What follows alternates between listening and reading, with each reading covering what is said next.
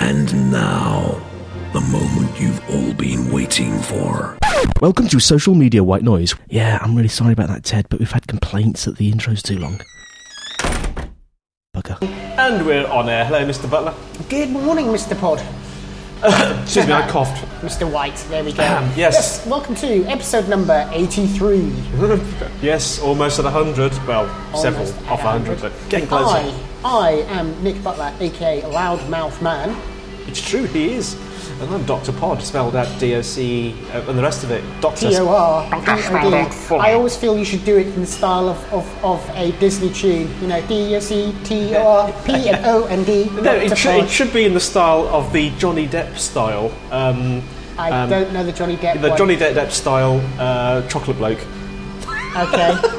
I'm going to go with Johnny Test in your case. No, Johnny Depp.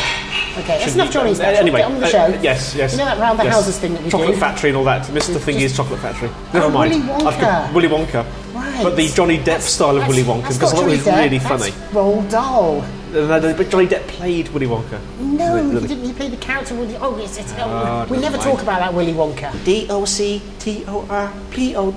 See, that's Disney. Yeah, okay. That's the Disney Well, one. but that was Barney the dinosaur.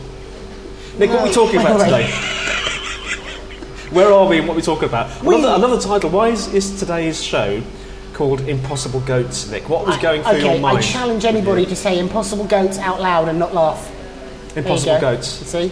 You've got a Out smile loud. on your face. You said it and you laughed. You said why? I said I don't know. It's a word that hit my head and said that's. I think I must be. What I think is happening is I'm actually manifesting old AOL passwords from the back of their discs. That's what it is. Remember when you used to get little CDs through to join AOL? God, and on yeah, the back yeah. would be the password you could use for that CD. Yeah. And it'd be like two words like impossible goat or inevitable aneurysm. Yeah. So I think I'm manifesting that. In today's show, does owning an iPad make you less creative? I contest that. Is Apple protecting us from catching UDIDs? Are we slowing down? Have you been running today? Following up on digital diets, I've slowed down. And reducing digital waste. Again, you've had a follow-up on that, haven't you? But more of that later. I mean, well, actually, the other one I've had a follow-up on. You've been out running today. Of course, I've been out running most days. I've worked this out. Yeah. When we do this recording now, after you've been out for a long run, you are more hyped up than me on 3 cans of Red Bull and a Panda Cola. Hang on, am I going fast? You are going I've fast. slowed down. Not quite. I'm speaking slower than normal.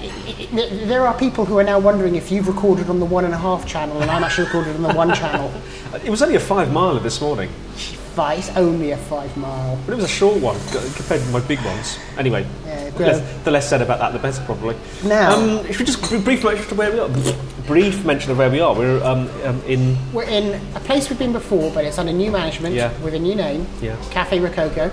Yeah. On St James's Street. Thank you very much, and sir. The Thank you. Scrambled And I've just eggs been brought scrambled eggs. For Andy have just arrived. They have. So he is going to proceed to wonder how he can balance them on his and eat them MacBook without a knife and fork and so forth. And I'm going to move over here, and we're going to reorganise the table a bit. Have you got any tomato sauce? He is getting tomato sauce. And So I'm going to eat and he's do a going to eat. podcast. I shall narrate as he goes. It does look particularly delicious, Andy. Although the coffee has been distracting me all morning as well. So we're on St James's Street, which is part of the Old Steine, according to Andy. Who knows more it's about off the Old Brighton Steine. than It's I do. actually sort of part of Kent Town, really. And yes. Thank you, sir. I would have to say it's the perfect mellow Monday morning cafe slot. It is. It's a lovely spot. Now, a couple of weeks back, because we do this show every couple of weeks, we mentioned that you have an iPad. You are now an iPad owner. I am. And as an owner of said iPads, we had sort of brief conversation about why you bought it and why you got into it and so forth. Yes, I'm still evaluating that. And there's an entry on Hacker News, news.ycombinator.com, which said, "This hit hard. The one sentence which will convince you to return or skip the iPad."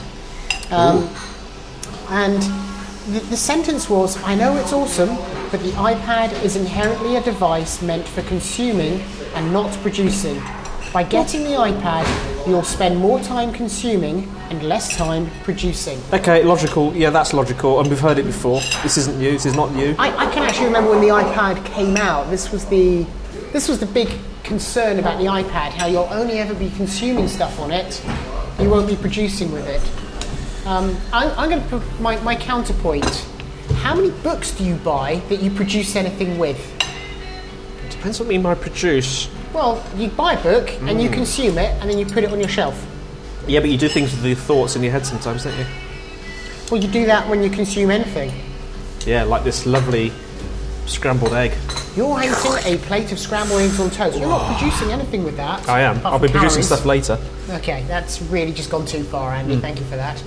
But, is the iPad? This is a really great time to kick off a conversation. With Andy. He's currently stuffing his face. No, because I can think better when I'm eating. Okay, but is the iPad a product for consumerism or producing? Both, I would say. The comments in the conversation are split both ways. I'm of the view that why is it a problem that it's a consumerism device? Why should we be? Well, no, consuming, not consumerism. Different. A consuming device. Why are we down on consuming? Surely we can't all be creators and producers. Surely we can't all be chefs. Somebody at some point has to consume the content created. Is that not the point? I mean, there's an article that Cory Doctorow came out with, which is the end of general computerization.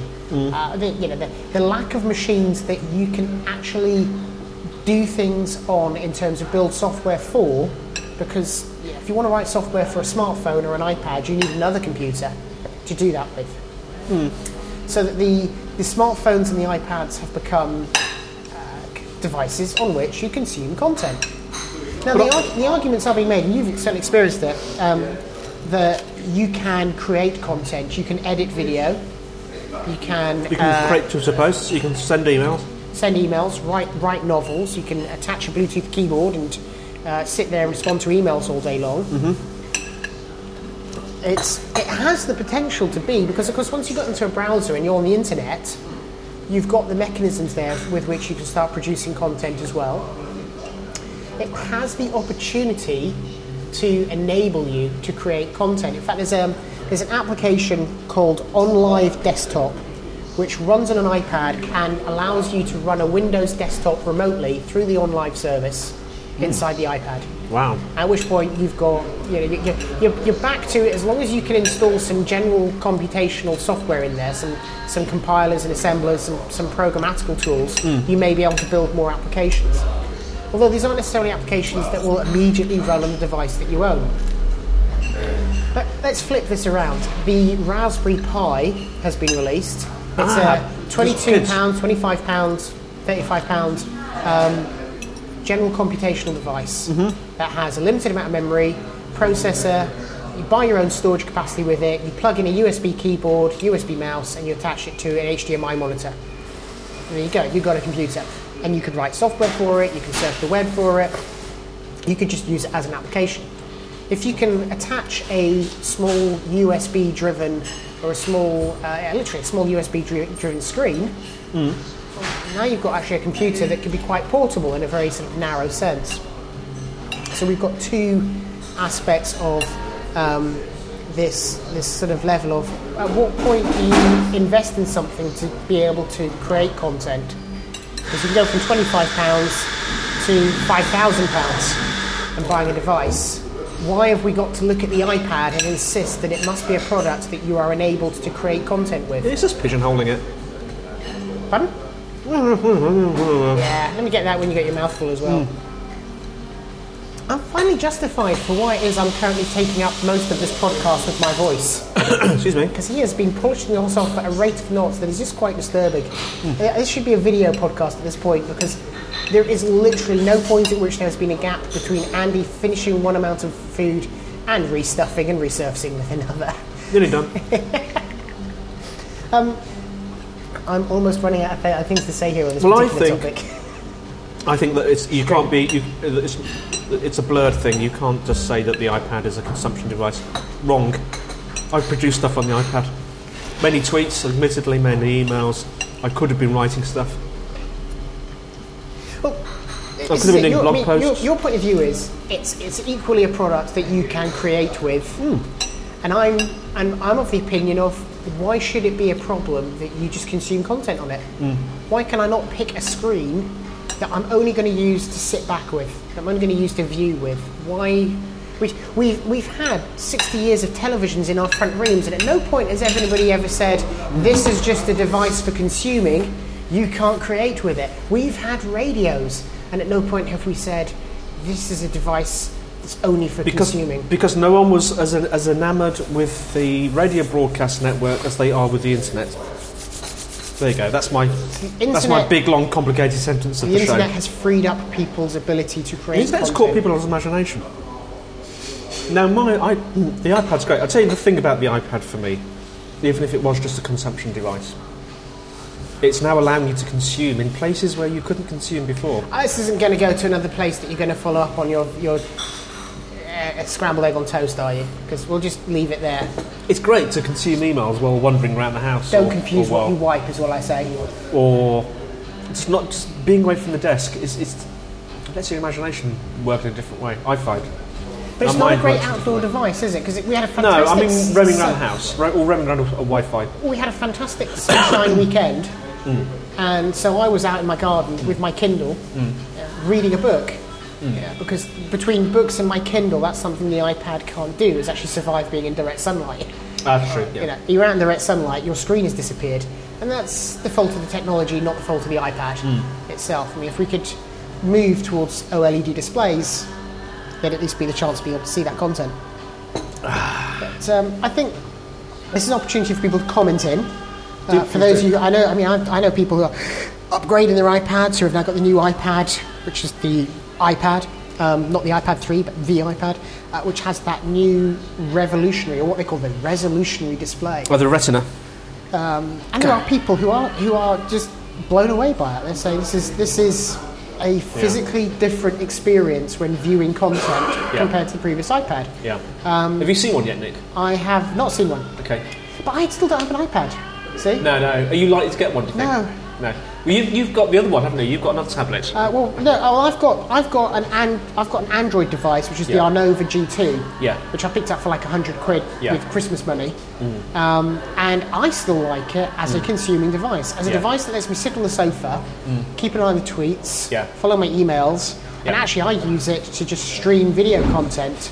Wherever I am. Yes. Watching videos on those devices. I love watching videos on the iPad as well. But I still like having a general computational device, a keyboard and input device along with my screen. Yes. That for me is the nirvana. Nirvana's the wrong word, right? The utopia for me is something like the Raspberry Pi with Bluetooth connectivity and the Arnova G2 as the display device. To be able to bring those three together. Does your tablet not have a soft keyboard? It has a soft keyboard, and my tablet lets me plug in a USB keyboard. Right. So I can get one of those little roll-up USB keyboards, unroll it, plug it in, and start work on my tablet and type content on my tablet. And I can write whole letters and whole documents with it, and I have done. But it's not something that I would choose to use. I actually use it to read comics because it's really good for comics. Yeah. It's not something I would choose to create with there. No. Whereas I take my Mac Air with me because I find it a very good tool for being creative. Well, talking about things with the letter I in them, Apple. UDIDs. Well, speaking of Apple, keeping the topic on Apple, there's an article from TechCrunch, which you've brought up, which says, amid privacy concerns, Apple is starting to reject apps which access the UDID, the unique device. Of course, this is a unique identifier for each individual device, isn't it? So you can identify a device. Okay, which up until now, well, it's been available for programmers to access. Well, it still will be available, but it's interesting the way Apple are doing this. Did you read the article about the bit where it talks about how they're doing it at the moment? They've got about 5 groups of reviewers or something for these apps. And at the moment, just one of those 5 groups is doing a blanket ban on anything that accesses UDID. And eventually they'll ramp that up, there'll be 2 out of the 5, then 3 out of the 5, and 5 out of the 5. So it's kind of luck of the draw at the moment whether your app will get rejected. It's less about privacy and more about removing external... honestly, I don't believe this is Apple concerned about your privacy. I believe this is Apple wanting to control the external monetization mechanisms. Right. Because application developers using UDID were using that as a mechanism to track unique hits from those applications with advertisers and with sites that were external to the vertical market that is Apple's marketplace. So I'll just get my team of scientists to work on that, Nick. okay, do I need to go back over that again? Well, I'm sure that everyone else will understand it. Apple have in place a mechanism for raising revenue and cash through their Apple iAds Yeah. and through Apple's own marketplace and Apple's downloadable content. However, if you want to advertise or you want to put content into your app Yeah.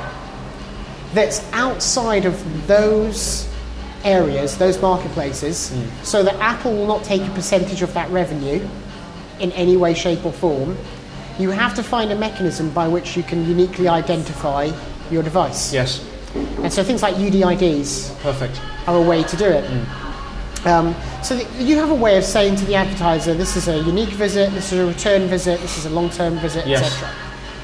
So Apple taking away that tool make it harder for those monetizing devices that are outside of Apple's control Yeah. to operate. I don't believe see this is that. about Apple's concern of your privacy. It's more about Apple's concern of their profitcacy, like photocracy but for Profitcy. profit. And I think the more you read the article here, when it says things like the UDID is essential for managing the conversion loop, said Jim Payne, who runs a real-time bidding platform for mobile ads called MoPub. Remember, Apple have their own mobile ad platform. It's called iAds. So they're saying all the performance dollars that are spent on mobile are going to be impacted by it not being there. This advertising network was sold to Google for $750 million. So there's money there that goes outside of Apple's profit line. This is why they want to control it. And we're back to the lack of general computational environments. There are alternatives that might be used, like the MAC address, which is unique for the network, and you can't hide that because you kind of need the MAC address as part of the packet information that goes out the door about the internet connection. That's only needed for the Ethernet bit, isn't it? That's the Ethernet bit, although it will be if you're behind a NATed connection. Yes. However, if you're on IPv6, bada bing, bada So boom. are Apple then just going to say, he's referencing the MAC address here, let's block so this? does this mean long term Apple are going to block IPv6? Because if you go to IPv6, you can give your application its own internal network address. And you could be using that mechanism by which to track the phones. Your application, but would it vary from device to device? Yeah, it wouldn't matter because you give it the same subnet. You could have hundreds of thousands of addresses in the same subnet space for those applications. Team of scientists, are you listening to this? Yeah. Okay. Thanks. So that would again create a mechanism by which developers could build something that goes outside of the control of Apple's environment. Right. And I think that control mechanism is one that's always going to be presented as being in the interest of the privacy, consumer, of or in privacy, the interest of consumer. Now we're not thinking of the children per se; we're thinking of the privacy. Privacy is the new bogeyman. Are there scenarios where privacy could be compromised? I've always put out there that your individual privacy can't be compromised by yourself. It is always a third party, like somebody else checking you in, somebody else tagging you at an event. Involuntary information, so it's not down to you, it's down to a third party. Yes. Which we've covered before many times. And I think that's the issue in privacy, is being able to control the data that other people represent about you, not the data that you're creating and producing. I think you can have a huge amount of control over that. However, you can end up with somebody else breaking it for you by tagging you in a photo. Yeah. Just briefly. Or clouting you. Or clouting you, or adding you to a cred score. Yes, And these things will always backfire, but not through the mechanisms that you're expecting. So, is there a way around that? I don't know. Is UDID restriction going to protect your privacy? No. Is it going to increase Apple's bottom line? Absolutely. Just coming up to 20 minutes, you're listening to Social Media White Noise. Oh, sorry, I thought it was a radio show for a minute. With Nick Butler and Andy White, Acker Loudmouth Man and Dr. Bod. And we're going to say Torpod, and then some other You're going to syllables. just do that from now on, aren't you? That's just going to wind me up. I really regret doing I that. think now is a good time to talk. Looking at you, Nick, with your magnificent beard, I think now is a good time to talk about King of Shaves. My magnificent impossible goatee. Possible Now, goatee beard. we'd like to thank King of Shaves for sponsoring this show. We would. Because King of Shaves have very kindly sponsored this show, like anybody else can, and King of Shaves have sponsored us before. They have. Happy to have them on board again, and the reason for that is we're talking about a great British product run by a chap who's committed to business growth in the UK through championing. That's not even a Championing. word. Yeah, championing. Championing. The concept that businesses need a fair crack in Britain, and he's always going to be found really sort of banging that drum of listen to the issues of small businessmen in Britain. And I have to admit that having been a King of Shaves gel user and oil user and now blade user, Tell me about the blades, because I'm using the gels. I'm not going to go back. I'm genuinely not going to go back. The blades are, obviously the advantage in King of Shaves blades is you're actually paying less per cartridge for your blade than you were with other previously established brands. Excuse me. You're looking at a handle that's costing less, you're looking at a product that's going to cost you less, and actually if you want to continue to make a saving on your shaving, then I'd recommend that you join I like it. King of Shaves Sub, which is a subscription service that King of Shaves is going to be launching, Yes. which will enable you, I'm presuming it's a subscription service because it seems to be called King of Shaves Sub, which looks to provide a way for people to say, actually I want to make a better saving on the cartridges I'm buying by committing to buying them on a regular period of time and a regular amount of cartridges every year. Do they get delivered to you? And then they'll be delivered to you. Now, I'm not saying that's what they're launching. I'm guessing that's what they're launching. But I am going to say that if you want to find your shavior, you need to follow King of Shaves Sub. The Twitter account is called The Shavior. Shavior. You need to follow it. And try King of Shaves Gel. Try King of Shaves Oil. I will be astounded if you do not find a more pleasurable shave. The cool mint is really nice. It is a fantastic product, isn't it? Other products just like singe your face off, but this is just really cool and nice. I simply appreciate the fact that not only am I getting to support a British product that's been built with thought and care by somebody in the UK, so we're not just talking imported product, manufactured, designed and implemented by some offshore group, but we're also supporting somebody who's willing to put coffee and cakes on the table for this conversation. So we raise a mug to you, King of Shaves. We salute you, We King of slurp your Shaves. coffee and say thank you. We salute you. Thank you so much. Follow King of Shaves Sub on Twitter to find out more. Right, moving on, Nick. You had some feedback on the digital diets thing, didn't you? Not some feedback thing. This has popped up again. There's an article on O'Reilly Radar from Jim Stogdill, and he's been sort of realising that he doesn't need to be checking into Twitter so much, and he doesn't need to be tweeting so much and Facebooking so much. And this is very similar to the conversation you and I had about digital diets in The Wheel. Oh, yes, in The Wheel, yes, and you criticised me for... Well, I do, because I can't even remember why you criticised me. Let me remind you. Let me remind you why you're wrong. Take me through the pain again, Nick. But what we're talking about here is Clay Johnson's thought-provoking book, The Information Diet, which describes a diet in terms of info-veganism. And in terms of data, in terms of calories and so forth, and well, not in terms of calories, but I question whether data has a calorific value that you could legitimately diet on, that you could restrict. Now, I think what we can see here is that Jim has actually started a thing called a paleo diet. Yes, I've heard of this. The perfect health diet, etc.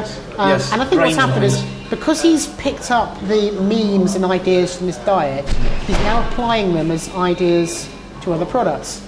I'm going to take now a quote that I constantly get exposed to every morning when I do Fitness Evolved on the Connect, and it says, people who exercise regularly also maintain a better diet, and therefore they eat less calories through the day. One thing affects the other. This guy's diet is affecting how he thinks, and just like you think better when you eat, he's not feeling that what he's eating is less nutritious. What he's doing is he's moderating his content and his consumerism of that content. And we're back to that weird guilt complex over consuming. And I think there's this thing going on here, which is a meme that is trying to instantiate itself into the concept that unless you can be a creator, if you're just a consumer, that's bad. It's weird. It's kind of it's because there is no centralized sort of control telling you that TV is good for you to watch or radio is good for you to listen to. There's a sort of mechanism in place that says stop paying attention to the internet. It is surely just as in diets, just as in nutrition and health. Is it not all to do with balance? It's balance, Nick. You should, yes, consume, but you should also create in an equal balance. I think... Because I do agree that creating feels good and it changes the way you think. Be a maker rather than a... Yeah, but not exclusively making and not consuming. You have to do both. There's two things spring to mind here. First of all, a comment that comes up that says yogis who know more about awareness than anybody, and I'd question that. Yogis would say, you do not worry about the externals, you pay attention to the self, and the right thing will come at the right time. In other words, we, or you, are the filter that you're beginning to look for. There's I can't believe I'm going to reference it now, but there's a chap who gave a TED talk. I'm sorry. Chap who gave a TED talk. TED Talks. They're cool TED Talks. They're just introspection and navel gazing. They irritate you, I can tell. Well, they do. But he gave a TED talk and he said, the best filters that we can provide our children is the one between their ears. Yeah. The best filter we can provide our children is the one that we build between their ears. Now, I'm getting back into memes here again, but effectively building sensible memes that help you self-certify and self-filter information. I was delighted to hear somebody reference my cynicism as it's because what I seek for is the inherent truth in anything that's been discussed. And cynical isn't bad, it simply means I'm looking for a specific truth in what is being presented, not simply the floss that goes around it. And I read these sort of articles and I think, okay, I get that when I read the article, what I get to is he realised that his productivity was decimated. So in reality, his focus was on actually how to improve his productivity, not I'm improving my productivity by consuming less or consuming the right things or changing my diet, but actually he's looking at how he can improve his productivity. And does that necessarily mean he'll consume less or more? Again, does information have a calorific value? You know, could you have empty calories? Is there empty data you could consume, like playing Angry Birds? I think everything we consume has an influence on the contents of our head. I'm pretty sure of that. I think you have to filter because we've all got stuff to do. We've all got things we need to achieve, and I think it's again just coming back to the diet thing. It's balance. It's balance. It's. I mean, I feel I have to create because I feel that's kind of what I do. It's certainly part of what I do for other people. And I don't. If I haven't done it for a while, I don't feel so good. If I'm just consuming, I feel like I'm not myself. Whereas if I'm consuming a bit and middling that around in my head, and it helps me come up with ideas and talking to other people, and then I start creating stuff. Creation makes me feel better than consuming. Although I acknowledge you have to do both. I wouldn't want to go without consuming.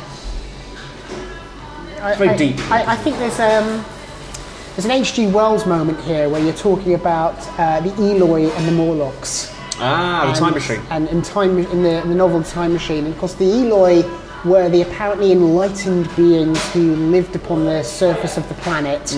And everything was light and great and wonderful.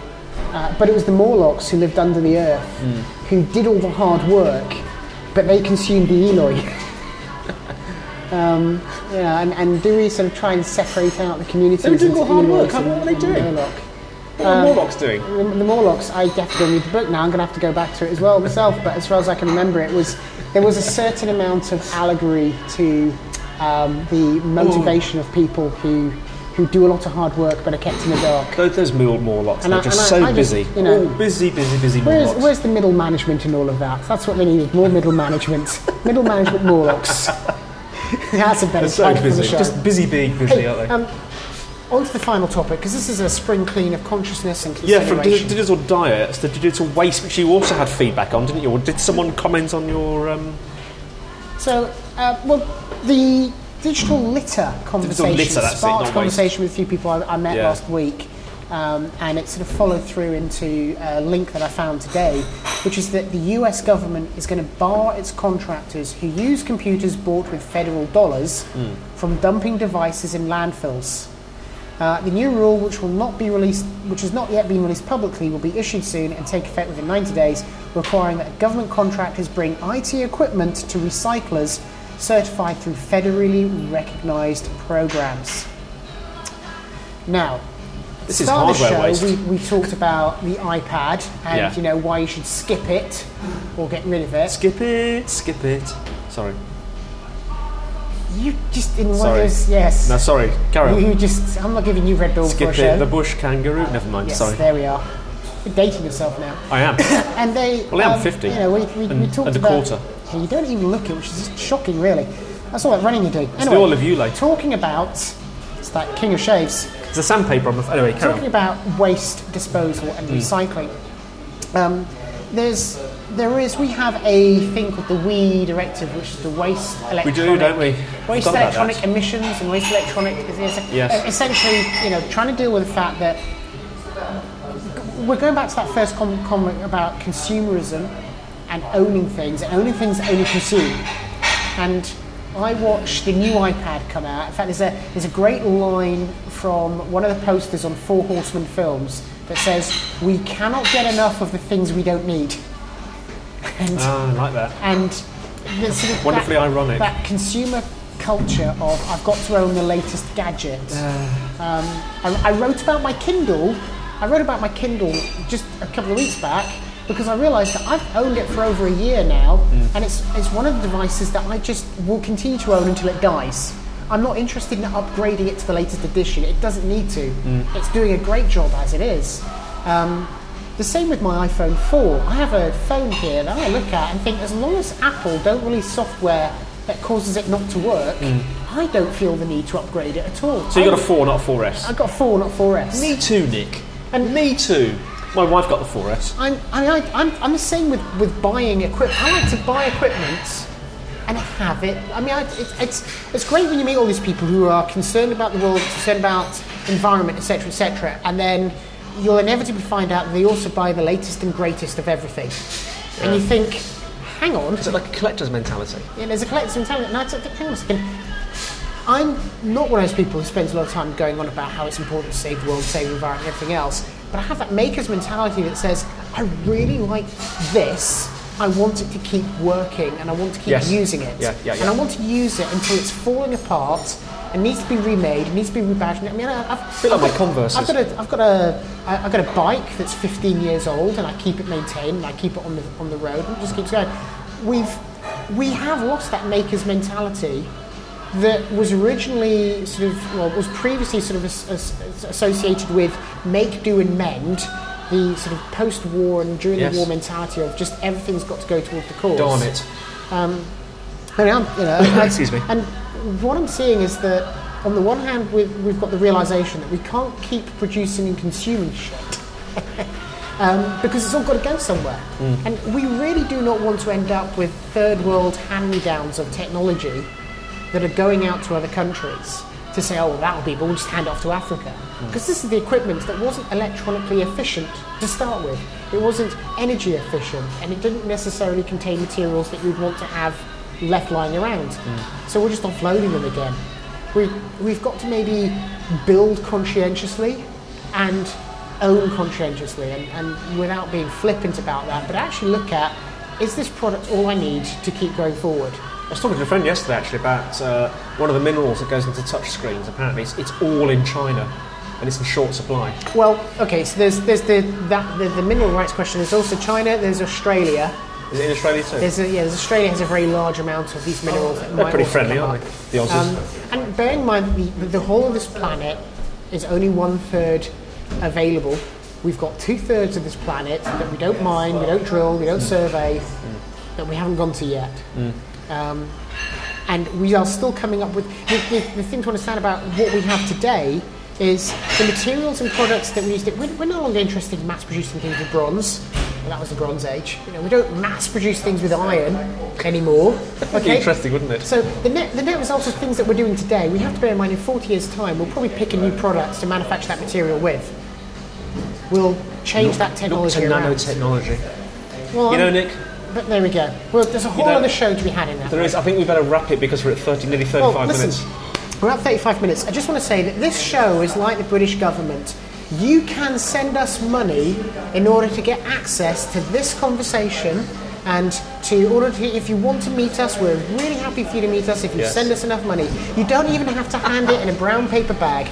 You can go to the website, click on the donate button, and put some money into the account and buy us the coffee and the cakes, and you may get access to shape the opinions of the show. And if you put £5 in, that's like the bottom league. If you put £25 in, that's the middle league. But if you want to be in the Premier League, then put over £25 in. Then you'll have access to Nick. You know, we can even change the policy of the podcast. We'll change the policy of the podcast and we'll be in your ears whenever you need us. So I've been Andy White, Aka Dr. Pod, DOCTORPOD, and then some other things to carry on with the tune. And I've been Nick Butler, aka Loudmouth Man, soon resenting the fact he's introduced the Disney tune to Andy. Goodbye, everybody. Thank you, goodbye. Goodbye. Thanks for listening to Social Media White Noise, brought to you by Andy White, Aka Dr. Pod, and Nick Butler, Aka Loudmouth Man. Please visit www.socialmediawhitenoise.com, where you can leave comments, listen to the show straight from the webpage, and subscribe for free. Email us at ulot@socialmediawhitenoise.com. Follow us on Twitter, Dr. Pod and Loudmouth Man. We'd like to thank the coffee shops of Sussex, social media and technology, without whom this show would not be possible. See you soon. Peace.